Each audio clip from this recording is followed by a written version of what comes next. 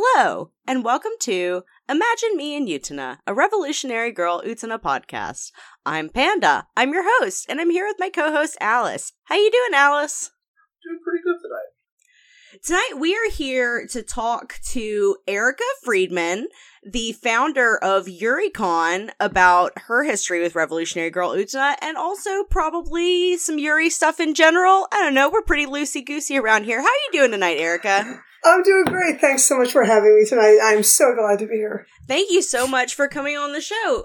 We had you suggested as a guest twice by previous guests of the show. A friend of mine, Abby. At Abby Says Words. Abby Says Words on Twitter. And Jude McLaughlin. Jude, of course. Two of my most favorite people in the whole world. Yeah, I adore them. Talked about a fanfic that Jude wrote back in the day, and then she ended up finding our episode, so I said, why don't you come on the show? And she said, you have to talk to Erica. So I finally messaged you on Twitter, and now you're here. So Yay! Why don't you give us a little background on your history with Revolutionary Girl Utena? 20 years ago, Revolutionary Girl Utena pretty much was the series that launched my entire career. And wow. By career, I mean nothing that makes money. I mean the other career, the career I spent all my time and love and passion in. So, real quick, in 1999, when it was out in Japan, I was watching it, of course, as many of us were, on VHS and various recorded versions of it. And I got in touch with the folks at On America. We started talking about it. And they did a issue, in fact, with Utena on the cover, and I got to write a little bit about Utena. I got to write a little bit about villainy and some other things, and so that was sort of like one of my first paid writing gigs. Wow! But more importantly, I was watching the movie, and I was watching it with a 15-year-old, and we were watching a 17 millionth generation VHS tape that we'd gotten at the local Japanese food market. By local, I mean about 45 minutes away. And we were sitting there watching it on my TV, and we got to the dueling ground scene, and she's like, this is what anime is. I was like, yes, this is what anime is. So, about that time, I encountered the movie manga, which I got in Japanese. And at the very end, Anshi turns to Utena and says, let's go to the outside. And I realized in that moment that was the same ending as a very important early 20th century proto-Yuri novel called Yano Uro ni Shoujo, where the one character turns to the other and says, let's go to the outside world.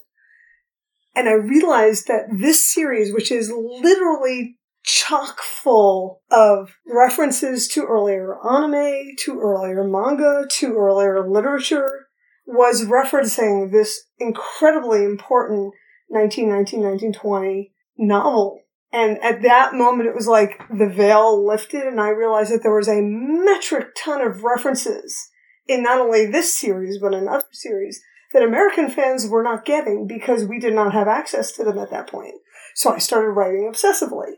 And I started my blog, Okazu, in 2002, in part to document how incredibly difficult it is to run a convention, because I was running YuriCon 2003, but also to talk about anime and manga, Yuri anime manga, and talk about all those references that everybody was missing. And in fact, in 2004-05, when Strawberry Panic came out, we used to run on an old mailing list, which no longer exists. Thank you, Yahoo. We used to run a weekly meme report. And we would say, hey, did you know this reference here? Like, nothing in Strawberry Panic was at all even remotely original. Everything was stolen. So we were literally running a meme report, and so this way we could see all those references that people did not know existed. We could surface them and explain them, and I could review them. And that is pretty much how I got started. That is incredible. It's really funny that you mention all of that, actually, because I was thinking literally earlier today that at some point I would really like to put together a series of episodes where we just go through works that Ikuhara keeps referencing, because like in the main show right now, we've just started watching Yuri Kuma, which is full of references to horror movies, which was not what I expected at all. And it's so fascinating to see all these little bits. And I had no idea about that reference that you said about the movie manga. And I love that scene from the movie manga. It's awesome. A key moment. I mean, there's moments through all the series, like the moment when Juri, we could talk about this, of course, but the moment when Juri, we see her the first time she takes off her helmet and that ridiculous pile of hair rolls out, and I thought, oh, it's Miya-sama from Onisama E, and the character reference is so visibly meant to be Miya-sama that it's not a question. You know, that kind of thing. And years later, I actually got to interview him, and I asked, is this intentional? And he sort of looked at me like, duh. It was a stupid question by a rookie interviewer, but the bottom line was the visual references are as important as the thematic ones and the artistic ones and the musical ones. So he does a lot of what we might think of derivative work. It's not. Of course, he's putting it together in really unique, original ways. But if you're a Japanese fan and you're looking at something like a character who looks just like Miya-sama and kind of acts like Miya-sama, you're going to recognize the reference and all of the things that character brings to the table. One of my favorite things about anime is seeing something, and I'll often get this feeling like there's a joke I'm missing out on. And so I I'm obsessively Googling and searching on Twitter and Tumblr to see other people talking about it and figure out who has the information that can fill in this gap that I have in my understanding. So I'm the person who actually goes and finds that book and reads it and then goes and reviews it, because that's what I do. I'm a professional researcher in my day job, and I can't stop myself. I love that. And the further back I go, the happier I am. So my collection here has all sorts of references of things that other things reference later on. And I keep it because I'm fascinated that this was used as a reference later on. And again, to mention Strawberry Panic, because it's stolen from so many things. There's these midnight tea parties. And that was a reference that was stolen from Himitsu no Kaidan, which is a story by a really obscure little 2-part manga that I really love, but it's so unknown. It's just not well known. And the thing was, it was a zeitgeist moment at the time. A few years ago, I was on Twitter and I was watching all of the Yuri mangaka, because I follow every single one of them. They were all playing what we now know as Kindred Spirits here in America. And all of them were playing this. I mean, they were obsessively playing this game, and I'm thinking, well, I don't really like the visual novels, but if it ever comes out in English, I'm gonna have to play it. Wait, hold on. I gotta see what it is that they're referencing. What is this now? Kindred Spirits. The visual novel Kindred Spirits. Yeah. It's out from Manga Gamers. Okay. I'm not familiar with that. It's really good. And I did review it. And it's a very long review because I played that all the way through, and I really hate that visual novels and gaming mechanisms. So I wanted to get all my comments down in one big chunk. Who would you say is your favorite Revolutionary Girl Utena character? That's a very complicated question, isn't it? Long silence. Well, my gut reaction is Juri, and everyone's going to go, duh, Eric, of course, because tormented lesbians are us. But it's really not even that. I mean, part of what I love about Juri is the way I've rehabilitated her over the years in my head and my fanfic and my writing about her. Oh, that's extremely relatable. Yeah, absolutely. Right, absolutely. Of course, the headcanon. But I like Wakaba, I like Suwabuki. But honestly, Suwabuki's an interesting choice. He is a great character. Nanami is a great character, and she's a particularly fascinating character because she's so complicated. She becomes a uncarved block. You can literally do anything with her. I adore Naname, as you could probably tell from my Discord avatar. Yes. The thing about all the characters is they're filled in just enough to make them very interesting, but not enough to actually tell one story. So you have so much space, and that's why fanfic of Utena was one of the main things that drew people into Yuri in the first place, and we were all obsessively talking about it because there's so much room. Dude, there's so many holes to fill in, and part of what you do when you write fanfic and you draw fan art is you want to fill in the gaps and kind of understand what they're meant to be doing there. In some series, they're left there on purpose, and Utena, they're not. They're left there because Ikuhara's the guy who leaves gaps and doesn't want to fill them in. So he just wants you to, fill in those gaps. He's perfectly happy to have you do the hard work for him. And sometimes, like, when you get something like Simoon, the gaps are left there on purpose. They're specifically left there. You will never know the answer to that question on purpose. With him, he's just like, it looked cool. We'll go with that. and that's fine, and some things that seem really complicated are actually really simplistic. And some things that are really apparently simple are really complicated. So it's a very, very difficult question. I mean, in terms of complexity, I think Nanami is one of the more interesting ones because she's not fully formed and you can do so much with her. I like a lot of them, but honestly, when it comes right down to it, at the very core, it's got to be Ashi. She's the most interesting character. She is literally the character around which the entire series revolves. Everything about her is fascinating. Yeah, I am of the opinion that she is maybe one of the most complicated and nuanced characters in any series that I've seen, anime or otherwise. Yeah. Agreed. No question. She's absolutely fascinating. What is it that draws you to her? Well, partly because she is the engine that runs Otori. So without her, nothing can happen. Absolutely none of it. She's the magic that runs everything. And that's the actual tragedy of the TV series, right? That here's the headcanon in my head. She's the witch, right? We've all seen the movie. She's the witch, right? And she's got the magic, and her brother uses that magic, but he forgot about her. And he is so enamored of the game that he created to try to get his own magic back that he just lets her run everything. He lets the magic run on automatic and pays no attention to her at all. And we see that a lot. I think the movie really makes that very, very plain. That she's literally a tool for him. Which is why, and I remember this vividly, the first time we saw the very last episode, and Ashi comes in and walks out of Otori standing up and on her own with nobody at her side. My wife and I literally launched ourselves off of the sofa and clapped in a standing ovation because she took a step to regain her own agency, which had been completely stripped from her. So I think that's got to be one thing.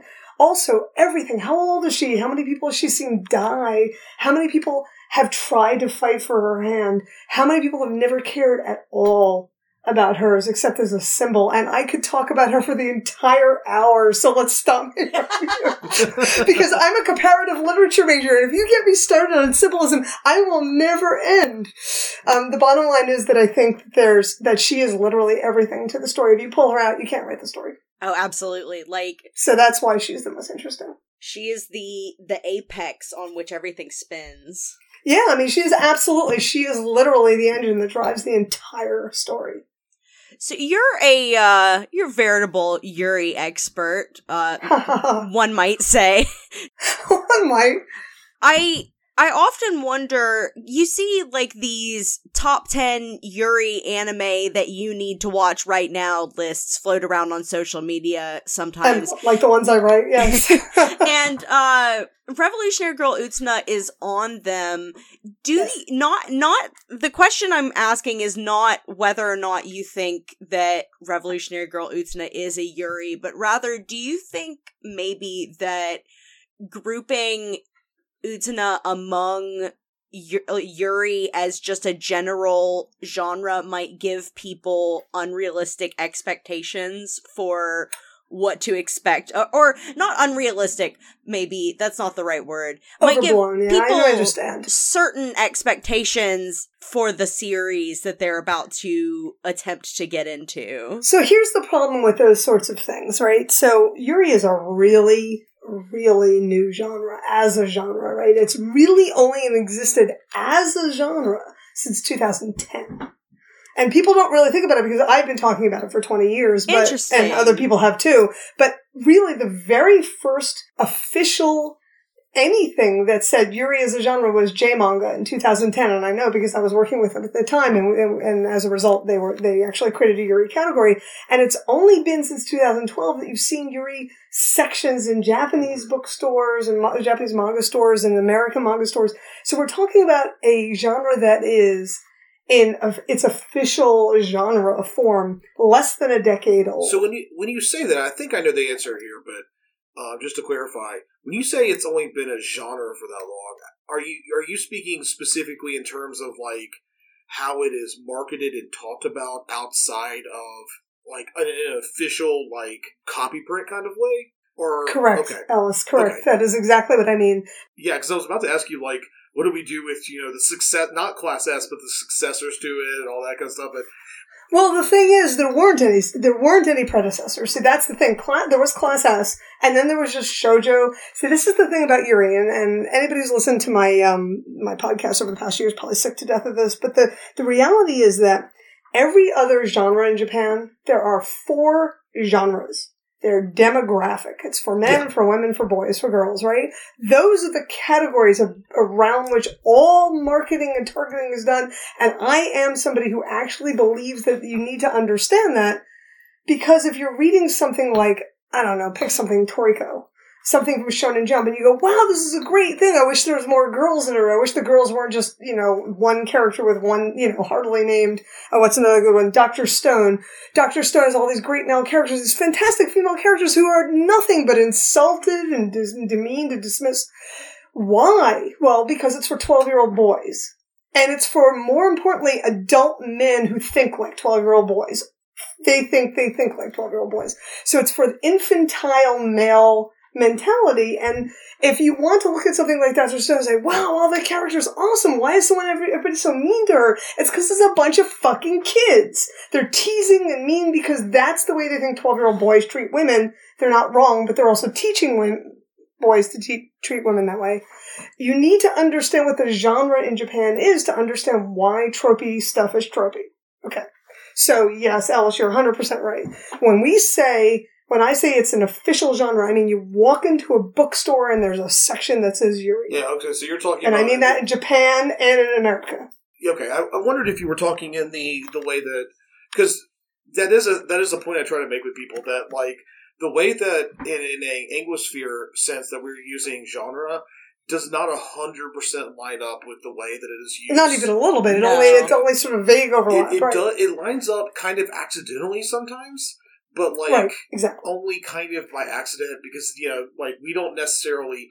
Like, we do sometimes associate stuff with, like, young adult fiction is a genre, and, like, there is definitely a young adult fiction aimed at boys kind of thing, and... Like, yeah, and let's be real, when people are talking about young adult fiction in, like, the English-speaking world, they're generally talking about stuff aimed at teenage girls. Yeah. Right. And that is exactly correct. Because when you go into the YA section of a bookstore or a library, what you see when you go to YA is a lot of stuff about relationships. And there's nothing wrong with that, right? No. And there's stuff for kids. But we tend to go, well, there's action and magical stuff, and that tends to go into separate sections, right? There's fantasy and science fiction. If I go to my local library, I will go to YA for stuff about growing up. And I just found a really fun little queer story there, which was awesome because it was I walked into my county library and went over to the YA section, and there with the face out was a story with 2 girls on the cover looking romantically intimate, not like touching, not really sexually intimate, but romantically so. And it said the hate to love queer romance you need. And it was facing out, and I'm like, wow. Like, holy shit. That is like sticking out. Anybody could walk up and see that. And I thought, what a world. How fantastic, But yeah, so just to get back to the point, the answer is yes. I mean, you walk into a bookstore, walk into a library, walk into some kind of something that categorizes things by topic. And you have a Yuri section. So when I go to the local Kinokuniya, it's only like a shelf big in the English language manga section, but it is labeled Yuri. And then there's one below it that's like 2 or 3 shelves big that's labeled Yuri. I'm never going to get over the fact that Wandering Sun and Blam or All You Need Is Kill are in the same section. Right. I'm never going to understand that. Well, and that's an interesting point, because we don't have those same kind of identity, sort of identification things. Like, we have action and romance, but when you go to particularly like a bookstore, when there were bookstores in America, you had all the manga was alphabetical by author, so you had no idea what you were looking. Although I have to say that Borders used to put all the BL stuff down at the bottom. Over on this, that was all together, but everything else was all mush, and you're like, Shonen Jump, Shonen Ace, Nakayoshi, it's like, it's all squished together, Margaret, whatever, it's all together. It's like, if I'm trying to find something, how the fuck do I find anything? It's a little, reminiscent of the, like, early anime watching experience, where if you were into anime, you just sort of, like, grabbed at whatever you could get your hands on. Right, and if your video store, and we were, particularly lucky, my wife and I had 2 stores in town competing to have better selections. Wow. So we had amazing stuff, and a lot of it was still porn, but even the porn was pretty good. Like, we got like La Blue Girl really early on. So it wasn't like, Demon City Shinjuku, which we did eventually watch, but it wasn't like one of our first ones, which might have put me off of anime forever. So, realistically, what I see when I say officially, what I'm saying is that it's recognized by the industry as a genre. So, real quick, we have the 4 demographics. They've been around since post-World War II. And then you have BL, Boys Love, which pretty much got its start in the late 70s and really sort of peaked in the 90s. And so it's always its own section, but it started like the other genres. It started as a demographic subgenre. BL specifically was by women for women, and the subtext there, of course, is by straight cishet women for cishet women. And there's a lot of changes, and I'm going to say yay, there's a lot of changes, but back in the day, you would see it was all one thing, it had the same set of tropes and everything. And you would not find Yuri, and Yuri was everywhere. Now I walk into Gamers has a Yuri-boo, which is a Yuri club. Animate has a Yuri-boo. Comic Zin has a Yuri-boo. Hang on, which is the other one? There's one more. Tornana does not, but it has a great Yuri section, which was huge, and I took a video of it because it was so massive. Shosen Book Tower has an amazing Yuri-boo. So those companies all got together and sort of at the same time, a couple of years ago, launched this concept where they created these Yuri-boos, these sections where you have online and in the stores recommendations, new releases, and you could go to this section and find what the people at that store think is relevant to that audience. So it's still not necessarily the large, big umbrella Yuri that I want, because sometimes you get a bunch of, it's the male manager and his male employees, they're going to put a certain kind of Yuri, and then if you have a bunch of women running it, then you're going to have a different kind of Yuri. But if you have something like Shosen, which I think does an amazing job, you go in, they have a really big-ass section of I think it's the 9th floor, 8th floor, where it says Yuri-boo right across the top, and it's just nothing but all of the Yuri. It's all of it. It's all the manga. It's all the novels. It's all the art books. It's amazing. It's like, it's breathtaking. That sounds incredible. It is actually incredible. And I'm also I highly, highly recommend, if any of your listeners ever go to Akihabara, go to Tornana, the Yuri-boo. It's on like the 5th floor. It's on the right. It looks like you're going into the closet. It's on on the left. It looks like you're going into sort of the closet where they keep the brooms, but it's right there. It's the whole wall on the backside, and it's really cool. When I was in Tokyo, Akihabara was like the one place we didn't get to go to because we were only there for like 4 days to see the Utena musical and then go back. So the Akihabara, so there's sort of a general understanding that Ikebukuro is for girls and Akihabara is for boys, but Yuri is so fungible because depending on the audience, you're going to have different stories and stuff. We go to all the stores, and the Animate in Ikebukuro, which is technically the headquarters. Oh yeah, we went there. Has a Yuri-boo, and we stay in Ikebukuro because we like it a lot. And then we go to Akihabara, and the Animate there has a whole different section of Yuri-boo stuff, and sometimes it's completely different selections. Because depending on the audience and what's come out and whatever, you can get completely different stuff. Yeah. So back to the point that this is so new. What do people expect? people who are into it from right now, they don't know what to expect. They think everything is all romance all the time. They're not really used to this concept that we used to have to find Yuri as like a feature or sometimes a fetish in other stories. So they don't necessarily know. And yes, I think that if somebody's coming into it now and we say Utena is a great Yuri story, I think you're right. It would lend expectations because they're used to something like, God help us, Citrus or something. And they won't really I was wondering how long we were going to go before Citrus came up. I just forgot it was a thing. Yeah, we'll set aside. So, or let's do something better. So we can just cut that part out. So, something like the Kasa-san series, which is a lovely series that I highly recommend, and is sort of a really excellent example of romance Yuri and Bildungsroman romance Yuri. So, youth to getting into more adult life, and I really, really enjoy it very much. But you get something like that. And if somebody comes into, I mean, when you were back in the day, we came into Yuri from Sailor Moon, Utena, the Maria-sama ga Miteru. If you have expectations from those things, you're going to have a wider expectation because we had to work harder at it. Now, if you come in from Kasa-san and Yamada, where they're college-age students and they're together, and you go, wow, this is great. Yes, I could understand where you would be totally confused, but on the other hand, I'm still going to make you fucking watch it because it's really good. Yes, everyone should watch Utena, no matter what their expectations for it are. In fact, you're so much better with anime overall, across the board. Just shelve your expectations, leave them at the door, go in and watch something for itself, even if you know nothing about it, and don't learn anything about it. Just watch it and see if it tells you something that you can resonate with, and then if you really like it, figure it out. I definitely recommend never having expectations when you go into anime. It just hurts most of the time. It's very accurate. I think the first time I ever encountered Yuri manga that I read, I was like, I could definitely say this was not written by a man, was probably Girlfriends by Morinaga. Oh, that was Morinaga Milk, yes. Yeah, yes, she does write very cute, sweet stuff. It was like a ray of light. Like, finally, it's good. It doesn't make me feel ashamed when I find it.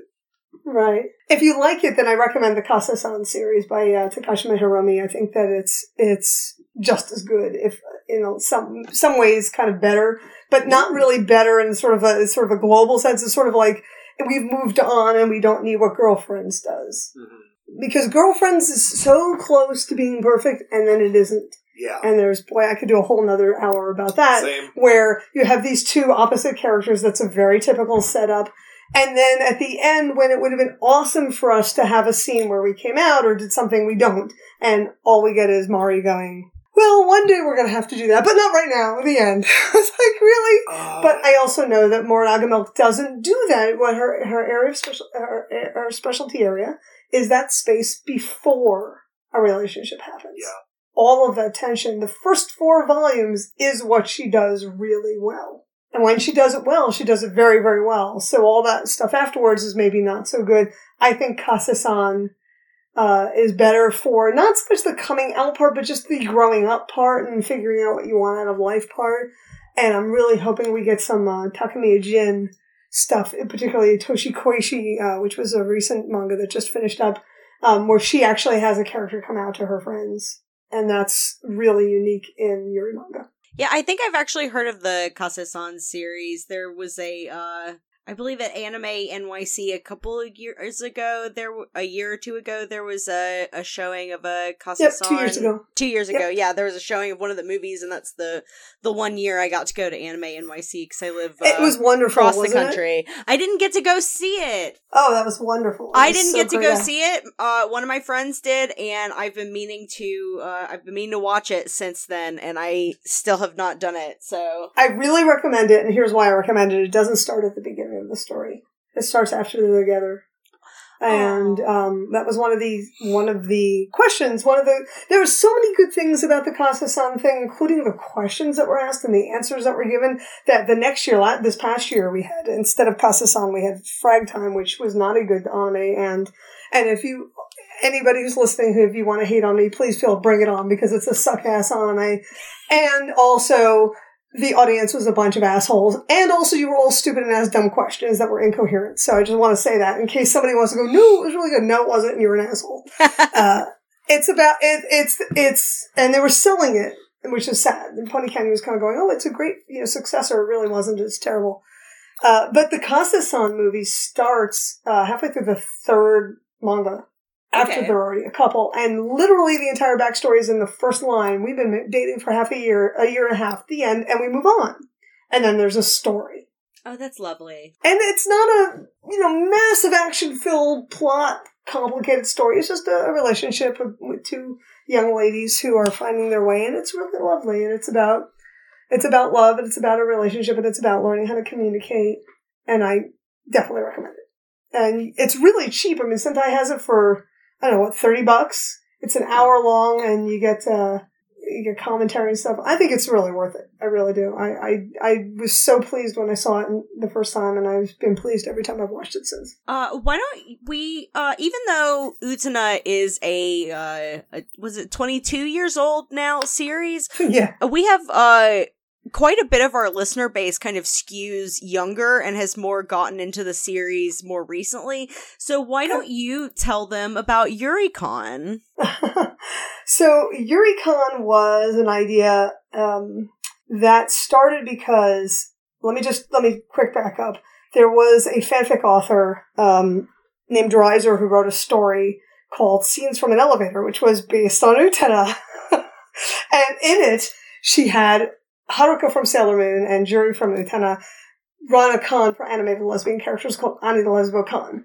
And so I started a group called Ani Lesbo-Con on Yahoo, and I said, hey, here's a place for people to talk about this stuff instead of just like generic anime stuff, and then sometimes we're eking out themes. We were all on like the alt-fan Sailor Moon, and we were on Usenet, and we were all like, oh, we're talking about Haruka, and let's go over somewhere where we could do nothing but talk about Haruka Michiru and Juri and Shuri for like hours. So I created this group on a Lesbo-Con, and then somebody on the group, Kat Williams, said to me, hey, why don't we do this for real? And I said, well, sure, why the hell not? I'm not doing anything. So the next 3 years of my life was spent building up a real-life convention, and the funniest part about it is I was calling it Ana Lesbo because I thought that was hilarious, and Dreiser gave me permission to do so.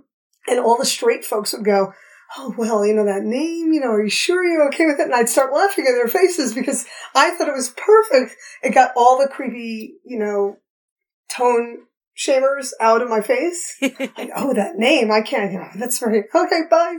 And so eventually I decided in 2001, I changed the name to Yuri-Con, because I wanted to grasp onto the lesbian roots of this genre. And Yuri was from a mid-70s gay magazine called Barazoku, which is the Rose Tribe, and it was the gay men, so they're all like pretty Nancy boys with, roses around them, right? And the guy who was the editor, Ito Bunkaku-san, he said, well, if gay men are the Barazoku, then gay women are the Yuri-Zoku, the Lily Tribe. So he had a magazine, a couple pages in the back of the magazine that were called the Yuri-Zoku no Heya, the Lily Tribe Room.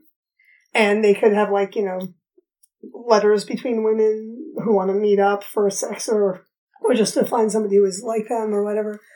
And so the Yuri-Zoku became, the Lily Tribe became sort of synonymous with lesbians. And so immediately the doujinshi guys got it, so all the characters became Yuri or Yuriko or Yurika. And it was all porn, of course.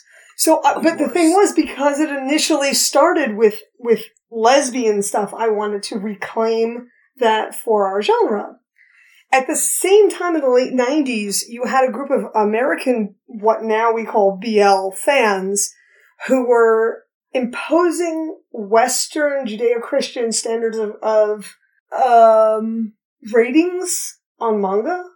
So they wanted to separate what was cute, sweet, innocent, romantic same-sex relationships and sexual relationships.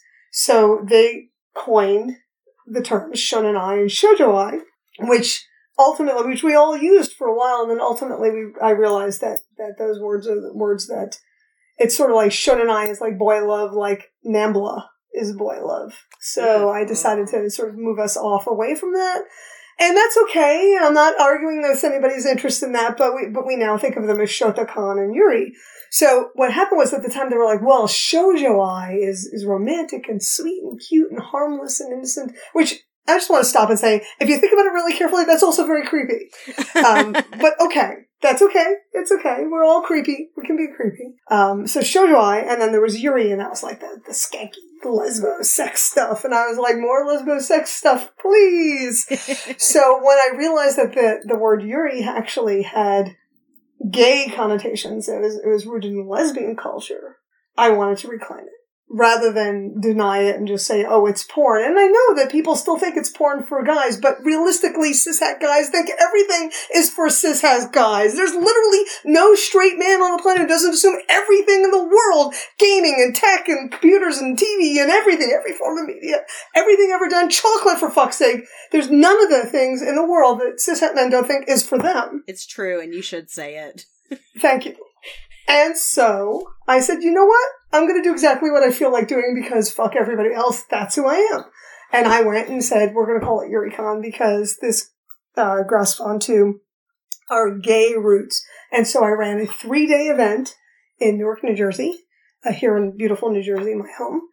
And we had a great time. And then I ran another event in 2005 in Tokyo with the help of Rika Takashima, Yuri mangaka. And then I also ran a 1-day event in 2007. And then in 2007, I also ran a joint event, 3-day event with ShoujoCon, which was called Ona. And we celebrated adult women rather than children. And we had a great time. And that was pretty much the last event I've run because I hate running events. Not true. I don't have fun running events. I don't hate doing it, but it's work. Running events is much more tiresome than people realize. Oh God, it's horrible. And also, you can't have any fun and people are endlessly needy. It's like having 1,000 babies going, feed me, show me, play peekaboo with me because I'm an idiot and can't do it on my own, you know? And yeah, I used to do security for a con that was about 700 to 800 people in Dallas. Mm-hmm. Yeah, it's like that. It'd be like that. You don't sleep for 3 days. It'd be like that. Yeah, well, that's just it. And so we had a great time. I'm really glad I did them. I learned a lot about myself and about how much I don't like people. So that was YuriCon. YuriCon stuck around for many years as a mailing list. We still have a group we have a group on Facebook. You can, I talk a lot also on Twitter. We do have a YuriCon and ALC Publishing, which was my old publishing company. On Facebook, we have our Discord, and we're also on MeWe now because, as we all know, Facebook is evil. So, but basically, any new technology that shows up, I open up a group so we can all just chat and I can post stuff and whatever. The girls from Empty Movement have been trying to prod me into getting on Pillow Fort, but I have not yet tried that. I haven't heard that one. It's newer. I think it's like a paid social media, but in that way it keeps out some of the riffraff. You know, I don't even care about the riffraff. The people who are difficult, I mean, this is a whole nother podcast, but the people who are difficult are not the riffraff. They're people who have very specific needs that they don't find are fulfilled in any other way other than acting out negatively. And I feel bad for them in a lot. You have to understand, I came to all of this much older. Most people come into anime and manga in their teens. I was in my late 30s. I have never given a shit what people think about me. So, in fact, I remember one of the Japanese guests at YuriCon 2003, Tadano Eriko, she said, how do we guarantee our safety? I said, look, if somebody's a jerk, I'm going to toss them out. And she just looked at me and she was like, good enough. Because, I mean, we weren't that many people. It was a pretty small con, but aside from that, I'm like, and we did actually make somebody leave. And it wasn't like they were being violent or anything, but they just didn't know how to behave in public. And so I said, you have to give me your badge, you have to leave. And it felt terrible because they were somebody else's friend, but they were making people uncomfortable. Sometimes you have to make difficult choices, especially when you're running an event. Exactly. So that was YuriCon. YuriCon was our event, and it's still our communities. And basically what it is a place where people who are fans of what was not yet a genre could come and talk about their favorite series and learn things. Now, if you go to yuricon.com, we still have a website. We do events. Usually they're much smaller, and also I do events at other people's events. So, like, I have just been announced today that I am going to be a guest at featured panelist, not a guest, at Anime Boston. So I'll be doing 5 panels there. And oh, wow. 4 panels in a game, and possibly another panel if they make me do it. And I give away prizes for good questions and good participation. And so that's the kind of thing I do now, rather than attempting to create my own event and spend all my time and money making other people happy. I do things for myself and say, come on, meet me if you want. Well, I think that's absolutely great, and it's probably a much better use of your time in regards to, like, pleasure versus output. Well, you know, I like getting to new audiences. I really do. I genuinely adore talking to new groups of people. And like you're saying, there are people who aren't familiar with things like that. It's cool. I mean, definitely hope to see you at Anime Boston. And if you come up and say you heard me on this podcast, I'll be that much happier to know that you joined because of that. I want to meet people. I just don't want to be the one running it. Yes, I know that we have some listeners that are in the Northeast area, and I definitely encourage anyone to check out any of your events, because that sounds like it'd be really cool. We even have a game. It's you know at Renaissance fairs they always have like some really jokey like court where the king and the queen or the duke and the duchess or whatever nonsense they have. Like, they have the actors who go, he made my pig turn into a frog, that kind of idiotic stuff. So we do something exactly like that, where you get 2 minutes to present why you think a series is either good Yuri or bad Yuri, and then we decide. Oh, that's absolutely delightful. Audience it's 100% audience participation. It's hilarious. We've never laughed so hard in our lives. And Otaku are perfect. Otaku are perfect for this because everyone wants to talk about what they like, and only giving them 2 minutes to do it is perfect. The time constraint is very important. It's important, right? So we have a great time, and we give away a lot of prizes for that. We have candy and whatever junk I'm emptying my house out of because my house is full of junk. And we have a great time. And so if you come to my panels, you'll have fun. Basically what you're hearing here is exactly what I'm like in person. I have no different personalities. I'm the same person online in real life. Something that I was really excited to see in some of your writing about Utena is that you do bring up the manga, which is a little controversial among Utena fans. It's not as well liked as the series in a lot of ways. Sure. How do you feel about the After the Revolution chapters that have come out? And specifically the Juri Shiori chapter. Yeah, so here's the thing about it, right? So we all know that Chiho Saito is the creator of the manga. I adore Chiho Saito, and when people are mean about the manga, I get very upset. I totally understand that. I think she is a magnificent artist. Her Tori Kayabaya was stellar. And I think she's really a good storyteller, but not for me. Like, she's not telling a story for me. She writes for Flowers magazine, which is a sort of a late shoujo. So it's older teen girls, and it's pretty straight.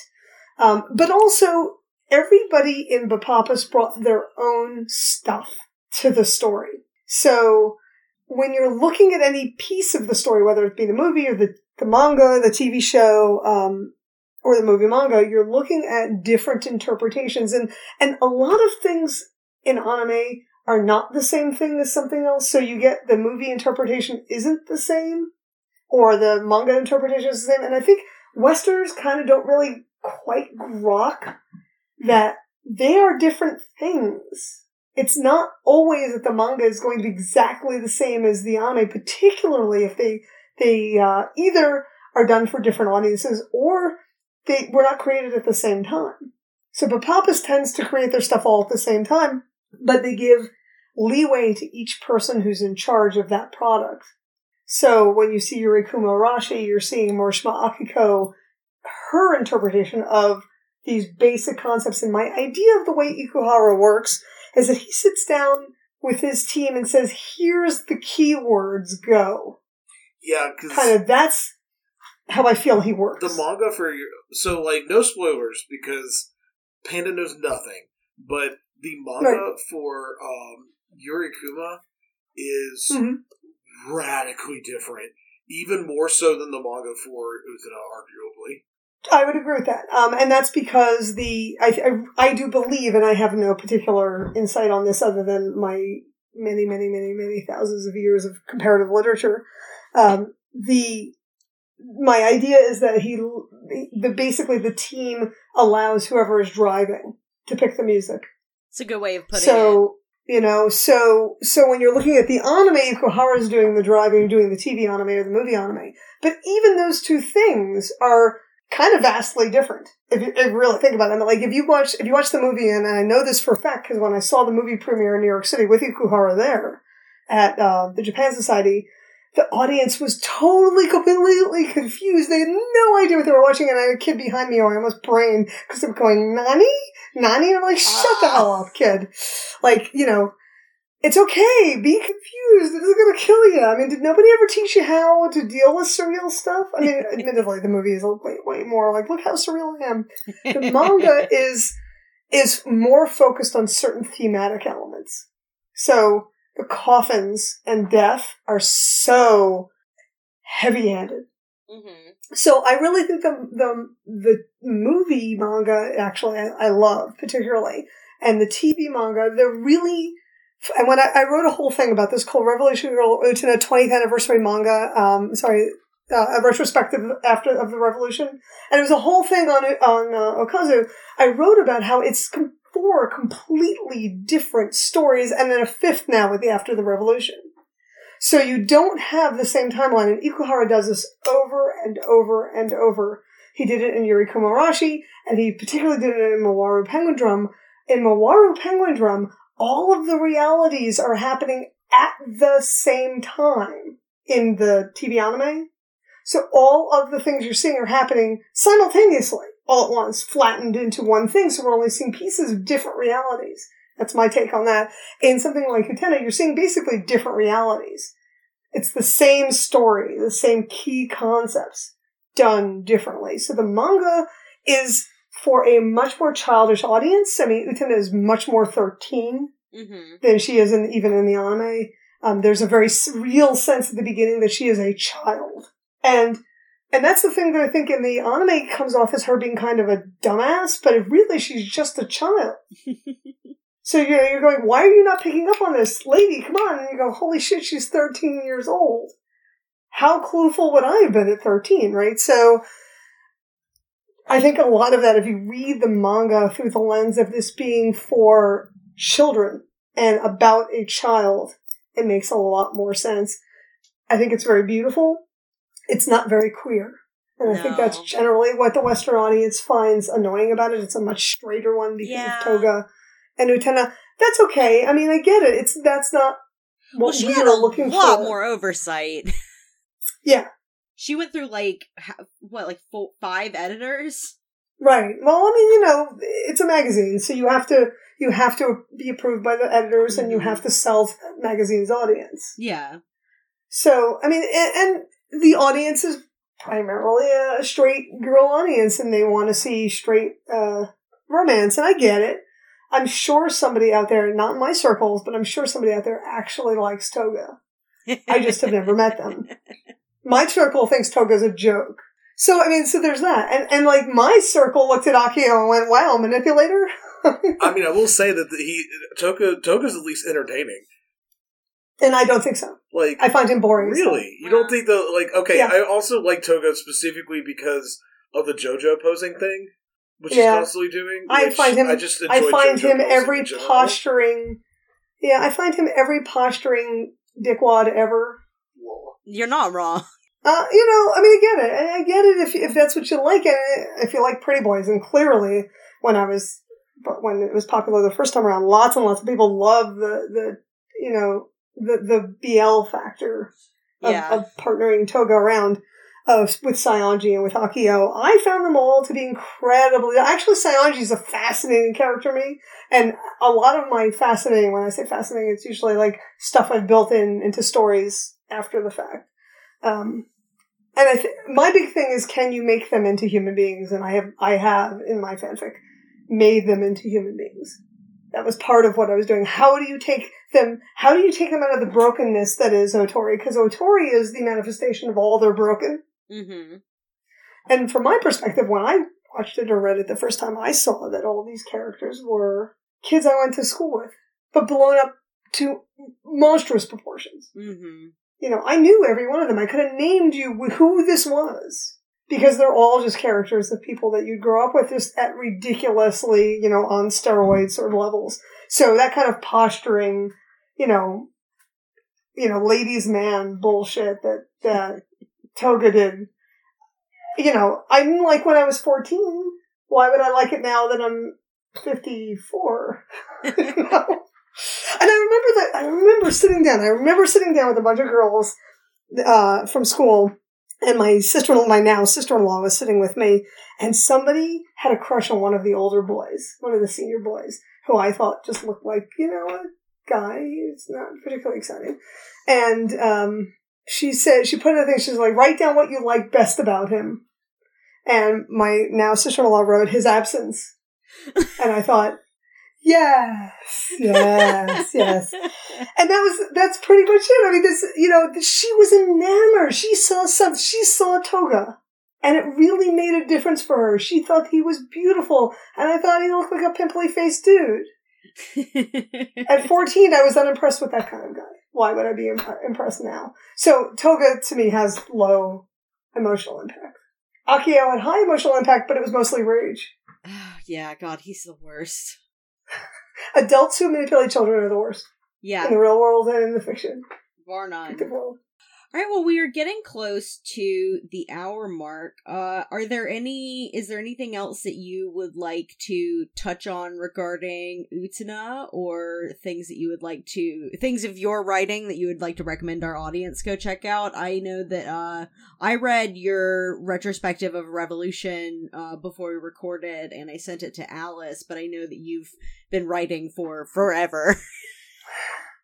I have a whole category of Utena, so if you like it, go to okazu.yuricon.com, and I have an entire category, but I definitely recommend you read the retrospective of Revolution. That's 20 years of Shoujo Kakame Utena, where I talk about the different series.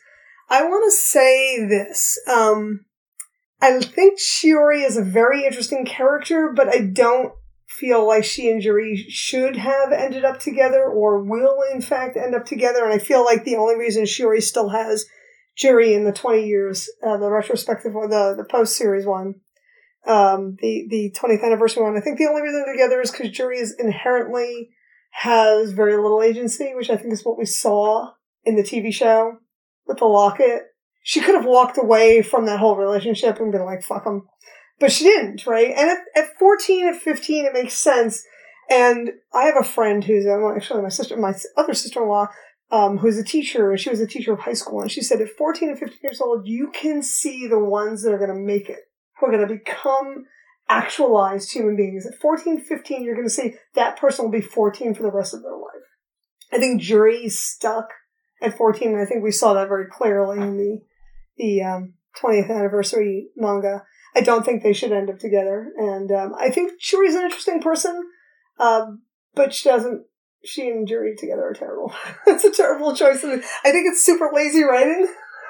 Ultimately, If there's a single thing in the entire series that I feel like was just the laziest shit I've ever seen, it was that. Yeah. I like the angst, but, like, by the time it's, years later, Juri, come on, honey, you need to move on. Right, exactly. And so, I'd written a series where she got somebody better, and that was my favorite, one of my favorite. But having her move on is like most of my Juri fanfic is like her having to like break down and realize that this was a terrible set of choices. I think the 20th anniversary manga was a little disappointing because it focused on all the wrong things. Yeah. It basically said nothing has changed in 20 years. These people have not moved on. No new information has happened. None of them have woken up and thought, holy shit, what did even happen those 4 years? What was I living through? Oh my god. And the fact that Utena and Ashi aren't actually part of it, except for as sort of Deus Ex Machina. Yeah, I wasn't disappointed. I wouldn't want to touch those people either, but I felt like it was the wrong lesson. I would have wanted to see them having all left that behind and then brought back for one last this is what it did to you, and this is why we did this at the time, and you have to walk away from it. But I'm like that as a person. That's just who I am. It's my understanding that the 20th anniversary manga is over, but it really feels like there should have been like one more chapter. Oh, hell yes. Oh, absolutely. Absolutely. It absolutely needed one more chapter, and it should have been the Ashi Utano chapter. Much as I loved seeing Kozue in a suit, I don't think that should have been the last chapter. No, I agree. I really feel like the only characters who got any sort of real in-depth work in that story were Saionji and Toga. And I thought it was good. I thought it was very good when they finally realized what they had got to. Everybody else, they just kind of recycled the same bits, and that was disappointing to me. And, Mickey, okay. What can I say? Mickey and Kozue, there's just nothing right about that. No. And not even the incest. I just find incest very boring. I just feel like, how do you not notice your sister is like a psychopath? Just saying. Do you not read? Do you not watch TV? Do you not worry about unsolved crimes in the newspaper? I think, I wonder if my sister did that. No, I don't get it.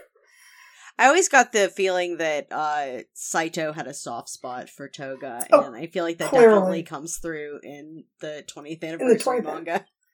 Agreed. And sadly, not for Saionji. And I felt bad because he too. And to me, the story, and my fanfics are no longer up on the web because website stuff, but I'll get them up one day again.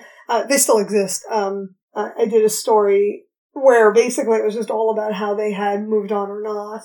And I gave Saionji like a free and clear growing up and leaving and letting it all go. And I thought the best thing you could do for him is have him one day go, what the fuck was I even doing? Mm-hmm.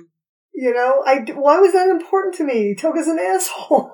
And just walk away from him, like, done. I don't need these people in my life, you know?